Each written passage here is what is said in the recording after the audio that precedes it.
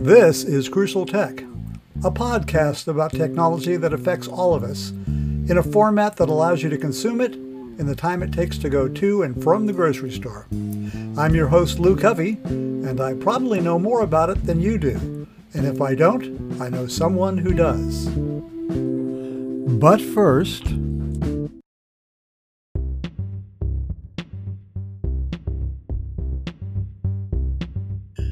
this episode of Crucial Tech is sponsored by the International Cyber Expo being held in London, the United Kingdom, from September 27th to the 28th. This is one of the more important educational events in cybersecurity with more than 100 exhibitors, 5,000 buyers, and Europe's most influential experts. Go to www.internationalcyberexpo.com for more information.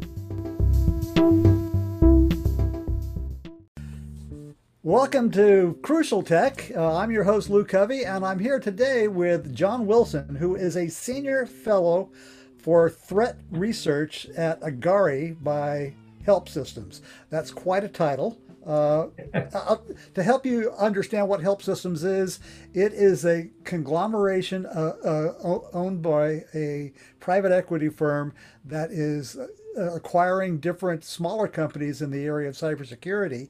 And Agari, along with Fish Labs, does monitoring of threats and analyzing all that stuff. So that's why we're getting to this, because they've been coming out with a report. John, how long has this report been coming out? Oh my goodness, for numerous years. We've put out this report. Now it's only been in the last quarter, 2 quarters actually, that we've consolidated the data between Agari and Fish Labs. But Fish Labs put this report out for, several years. Okay. So this is going back several years. And, I have to be honest with you, because I was honest with Angela. When I started looking at the report, I was kind of going, so what? Because the first thing on the takeaways is Fishly is steadily on the rise. Yes, it has been for several years.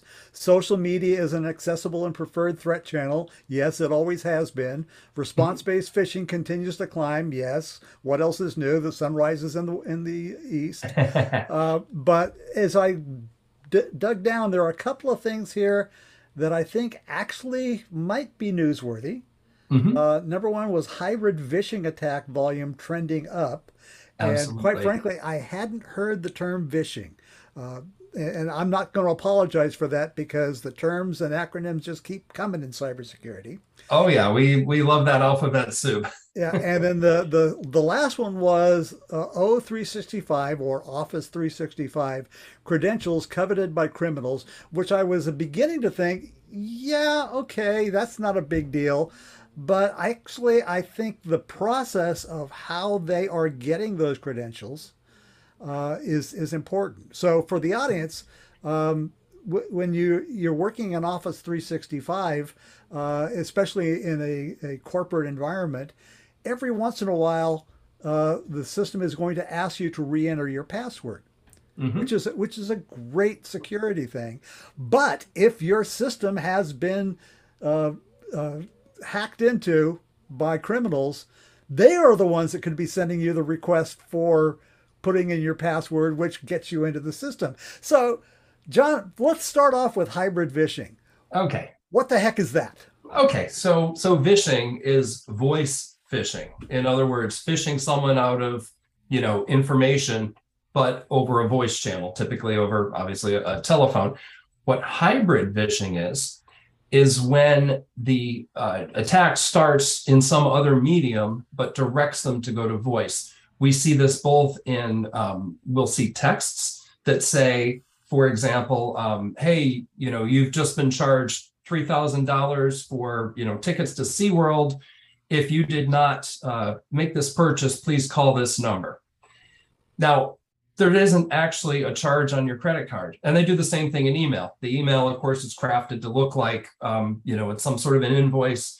You've purchased something, you've got some sort of a, $300 a year subscription that is just renewed. And then they very clearly will say, hey, here's the number to call if you want to dispute this or if you want to cancel it.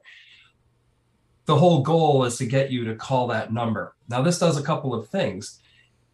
If they sent the original attack via email, it gets you away from your corporate email protections and over to your phone, which very often you're just going to pick up your mobile phone. But even if you pick up your desk phone, we don't have a voice spam filter, if you will, that works in real time to like stop the words from reaching your ear, so at that point you're completely at the mercy of the social engineer, the agent on the other end of that line, who is going to sound very official. Probably, when you call that number, it's going to say, hey, if you're calling about such and such, press 1. It's going to sound very official. But eventually when you talk to somebody, they're going to say, oh yeah, all I need is your credit card number so that we can reverse that charge. And then of course they're going to charge your credit card. They may additionally ask you for a bunch of personal information that they can use later to perform some other kind of a crime, such as identity theft. Okay. So what should someone do if they get that kind of a phone call, or if they get that kind of an email?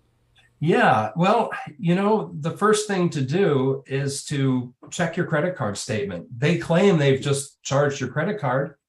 Your credit card company will have that, and most people have online access. You can immediately log in and see, well, is there a $394 charge from, McAfee or XYZ, whatever the thing may be. If there's no charge there, well, obviously this is a scam. So that's really part and parcel with what I recommend to people. It's always verify, but verify through a separate channel. Simply calling the phone number in the email isn't going to do anything because you're talking to the scammer. So, but flip your credit card over, call the number on the back, or go online to their website, and you'll quickly see that, well, there's no charge, and therefore this is a scam. I got a better one for you. All right. Because I just wanted to check out your credentials here. I have my credit cards and my ATM card set with a notification that if there's a charge for anything more than $5, I immediately get an email. I have that as well. Yeah, and I think that's the easiest way, because I take a look and I'm happy when I see, okay, I just bought this. Yeah, there it is. But when it pops up, and I've got it marked that I got a special ringtone for it, I'll take a look at it. And sure enough, it was just this morning that I got a notification from somebody who was trying to break into the Cyber Protection Magazine site for us. It says somebody's asked to change your password. Those are the things that pop up, and that is probably the best thing to do. We have the automation available to us to actually make sure that we're aware of when this stuff happens every time. Absolutely, that's a great point, Lou. And in fact, I do have an alert anytime I use the ATM, anytime I use my card at a gas station, or anytime it's more. I think I set my limit to $25. But that will immediately alert me if something's occurred. Yep. So, okay, that's great for hybrid phishing. That's a good thing to know. Let's go into the Office 365. Now, I have to admit that I am an absolute snob when it comes to Microsoft. I don't use anything. I've eliminated I don't even use a lot of Google stuff. I've eliminated Chrome from all my systems because it's not just a RAM hog. It's not that secure, and that causes other problems.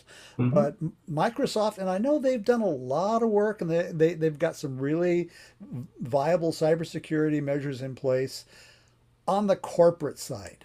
So this might not be that much of a problem. But it says here that nearly 60% of credential theft phishing attacks are targeted at O365 credentials in the second quarter. That I think is really amazing that it's still that vulnerable, that the criminals are still going after it like crazy. Yeah, well, it turns out that not every company implements multi-factor authentication with their Office 365. I mean, everyone should absolutely do this.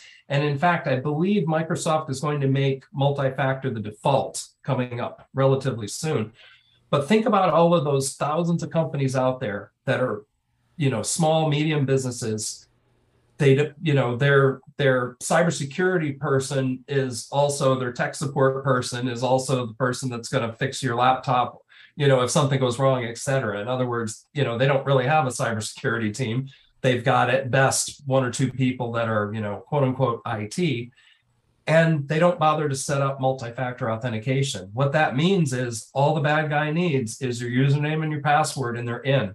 Once they're in your email, they can do a lot of very interesting things. For example, one thing we witness pretty regularly is they will put in a forwarding rule so that even if you change your password, they're just quietly getting a copy of every email coming or going from your account is going over to the threat actor, probably on some free webmail service that can't be traced back to an individual. And they're just watching. And when they see something come through that says, oh, you've got an invoice due on Friday and here's all the details, they will then send an email that looks like it's from that company. They'll include all the original, context of the conversation. And they'll say, I'm so sorry, that thing that I sent you, I forgot to tell you, we have a new bank. Please make sure you make your payment to this bank account. And obviously that's a bank account controlled by the scammer. So, those credentials are extremely valuable. And you may think, well, it's only valuable if it's somebody on the finance team or somebody on the HR team. Well, yeah, but once you're on the inside, I can send an email from, any random person's account. I can send it over to payroll and say, hey, I need to change my password on the payroll system. Can you help me out with that? Once you're in somebody's mailbox, most sites will let you change your password, or if you forgot your password, they'll send you something to your email. So your email is essentially the golden key, if you will, that unlocks everything else. So, if I forget my corporate credentials to log into our engineering systems, it's going to send an email to my work address, that I can click a link and reset my password. Well, obviously, if the threat actor is in your mailbox, they've got the ability to do that. And then as soon as they change some password and get into some other system, obviously they're going to delete that message so that the actual mailbox owner doesn't see it. Okay, so yeah, those mailboxes are extremely valuable. So how do they get them? So it's through phishing. The most common thing we see. So is it more like spear phishing, or is it generally... Oh, it's spray and pray. They obviously can choose their targets, but for example, I've seen people send phishing links for Office 365 to mailboxes I have on Google. So obviously they're not doing that much research if they're sending a Google mailbox a link to try to phish them out of Office 365 credentials. So it's mostly spray and pray. Now, there are obviously state actors who are going to be, they're going to do their homework. They're going to craft a really, much more believable phish than sort of the spray and pray stuff. So I won't say that this doesn't occur as spear phishing, but most of it is just what I refer to as commodity phishing. They're sending out, send it to 10,000 people and you might get 10 that click, Showing the cyber war. Yeah, exactly. Okay. And obviously multi-factor authentication will solve that problem. Yes. And I'm glad to hear that Microsoft is getting on board with that, just like Google and Apple is. Mm-hmm. We recently did some coverage about passwords and how supposedly they're going away, but not really. Mm-hmm.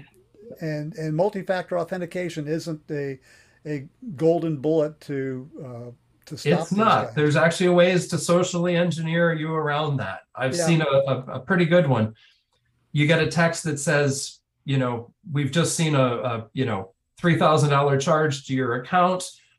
Reply with 1 if this was you, or 2 if it was not you.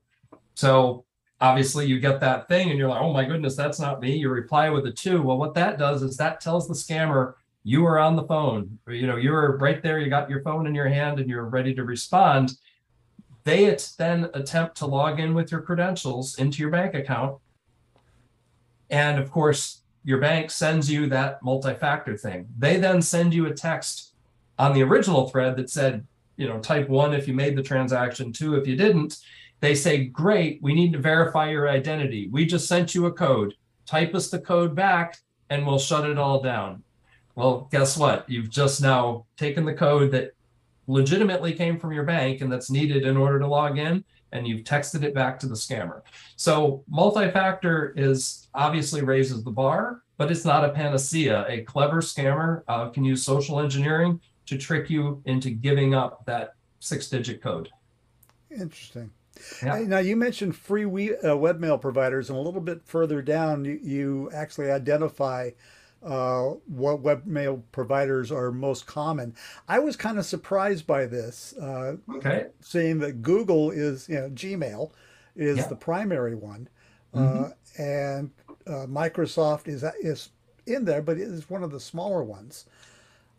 But I'm still getting phishing attempts from AOL accounts. Oh yeah, And absolutely.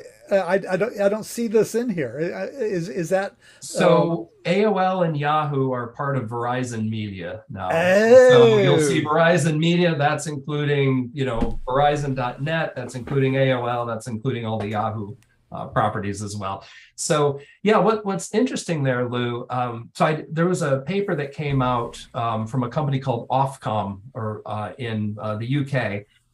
This was a 2020 report, and they looked at a variety of things related to, the use of online technology, et cetera. And one of the things they looked at is they asked their respondents, how many of you have logged into Gmail to send a message in the last 30 days? How many of you logged into Yahoo? How many of you logged into one of the Microsoft sites, et cetera? And they found actually that 67% of respondents, of 2/3, had actually logged into Gmail in the previous 30 days. That number dropped. I don't have the stats directly in front of me, but it was something like, dropped significantly. It was like 39 or 40% for Microsoft. It was lower still for the combined Yahoo AOL numbers. And it didn't perfectly map to what our data showed. The most popular mail platforms for legitimate users are also the most popular for the scammers. So not a huge surprise there. One thing I will say is Google is very, very good at shutting these down. When we report an address that's being used for one of these response-based attacks, we send them over the information, and those sites are usually, those addresses are usually shut down within the hour. So while there are many, many attacks coming out of Google, because they're so popular, they're also very good at shutting the stuff down once presented with the evidence that there's some fraud going on. okay. And I also noticed here that more often these scammers are impersonating executives within the company. Yes. Yeah. They're playing the what's known as they're using authority, which is one of the social engineering techniques. So the idea being, if the CEO is reaching out to you and you're just some lowly, frontline person, working away, you're like, they're expecting you to be, wow, I've got a chance to help the CEO. The CEO knows my name. How exciting is that? When in fact, most of those are, if you're just the average employee, that message is going to tell you to, walk over to Walmart and buy me a couple of Google Play gift cards and take a picture of the codes and send them back to me. That scam is so rampant. I see thousands of those a day. But the other one that I see, they love to attempt to redirect payroll for an executive. And there's kind of two reasons for that. The obvious reason is executives typically make more money than the average employee. So if I can redirect the CEO's paycheck, even for one pay cycle, that's a heck of a lot better than, redirecting, some hourly worker, who isn't even getting any overtime, redirecting their paycheck. It's obviously not going to have as big of an impact. But the second reason is the person in the payroll team might be a little more agreeable to helping out the CEO change his or her, payroll details. Whereas a normal employee, they're going to say, yeah, log into the payroll system. Like, that's how we do it around here. So it's sort of a combination of things. They can use that authority card, but also they're redirecting a much more valuable asset, which is CEO or a CFO paycheck, as opposed to a Joe Schmo paycheck. Yeah. Yeah. So one more question. Sure. I was looking at the pie chart on the industries that are being attacked. Hmm. Good news is that they're targeting national and regional banks less. The bad news is they're targeting credit unions more, but and it's essentially the drop in regional and national banks is almost exactly the same as the increase in credit unions. So that might be one direction where they're going. The other one was other financial services. What are we talking about there? I mean, are we talking So that about? could be things like Zelle. That could be Yeah. things like Okay, that's what I wanted to get into. Venmo, Cash App, things of that nature. It could be brokerage services, things of that nature. Basically, anything that's not your standard national bank, regional bank, or credit union falls into sort of the other financial services group. Now, So here's something. This is what I'm interested in because I'm on Venmo only because I've been forced to by the number of vendors that like when I get repairs on the house, they will take Zelle or Venmo. I don't like either of them. But with Venmo, and I've turned off my notifications because I don't want people to know what I'm spending my money on. oh yeah. But so many people say, I gave so and so $5 for flowers. And I go, why are you Why telling are you people telling this? the world this exactly? All mine are private. Yeah, but does that increase the vulnerability of a person's Venmo account if they're doing things like that? Oh, that's a great question, Lou. I don't know, but in general, the more information you put out there, the more likely you are to ultimately be targeted. You've provided them with more information. I mean, think about just things like Facebook, which I'm going to take a wild guess here, Lou, and say you probably don't like Facebook and probably don't use it, but Okay, I'll have to be honest. I do use Facebook. I want to get off, but I do regular analysis of news Mhm. for a group of about 2,000 people. Yeah. And whenever I make the comment, I think I just had it with Facebook, I'm going to leave. I get literally hundreds of people on Messenger saying, "Don't do it. I count on you, count on your perspective to figure out what's going on in Yeah, the world." So exactly. I'm staying there for them. Um, Mhm. I'm more of a LinkedIn guy. I quit Twitter a long time ago. Okay, yeah. To Twitter, I mean, you could post, "Hey, the sun is shining today," and 300 trolls will jump on and tell you why that's a terrible thing. Yeah, Anyway, but we put so many things out there. Something as simple as, "Hey, I'm over at the soccer fields. My daughter's team won today." If you don't control where that goes and you actually end up making it public as opposed to just friends or a tight knit group, well, now somebody has the information they need to call you and say, "Hey, I've kidnapped your daughter. I saw her at the soccer fields. I kidnapped her. Blah blah blah blah blah. You need to pay me this money." When in fact your daughter is, quite possibly at the movie theater or whatever. I mean, these are rare, these things that happen, but the more information you put out there, the more information, the more ammo you're effectively giving folks that would try to turn that information against you. yeah. And there's one more point here that I wanted to touch on, cryptocurrency. Hmm. Um, the cryptocurrency industry likes to point out that uh, traditional forms of finance are have much more criminal involvement than cryptocurrency. But I Hmm. keep seeing things like this that it's going up. And like yesterday, there was a story about $4 billion that were stolen out of crypto wallets. Hmm. So I'm going to be talking to some companies about that. This is still a very small amount at 6.2%, but it's up 1.8% from the previous quarter. Yep. Are you seeing criminal activity in cryptocurrency on the Yeah. rise?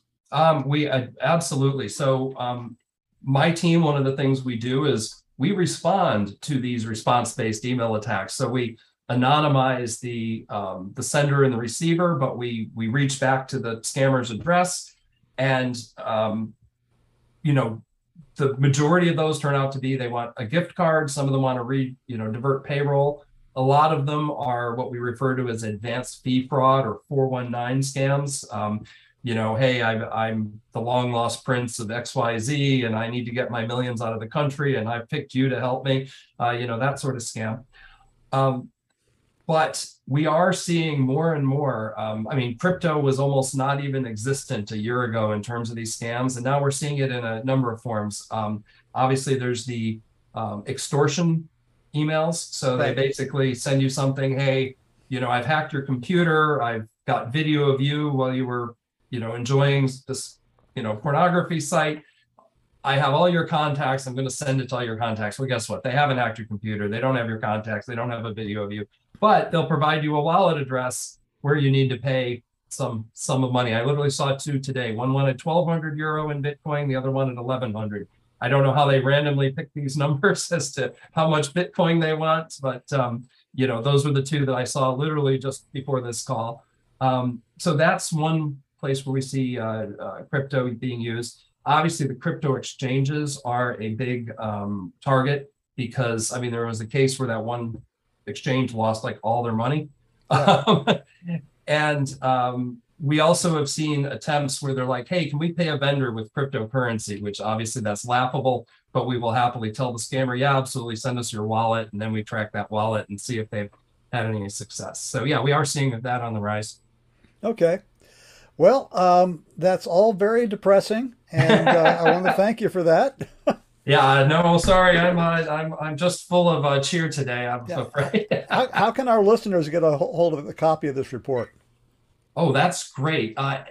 It's on the Fish Labs website. I will have to get the link to you. Okay, yeah, get the link to me. And folks, it'll be on the show notes when this comes out, hopefully tomorrow or next week. Absolutely. All right. So, John, thank you very much. This has been enlightening. I'm glad I actually spent the time to drill down to the really important stuff. Yeah, absolutely. So thanks for joining us. Yes, thank you, Lou. Have a great rest of your day. Bye-bye now. Bye-bye. Normal. If you have questions or concerns or comments, you can reach me at anchor.fm/crucialtech and leave a 1-minute comment or question or comment. Or you can reach me at cyberprotectionmagazine.com. You can make your comments there as well. We're always interested in what you have to say. And that's it for today. This has been Crucial Tech, a Footwasher Media production.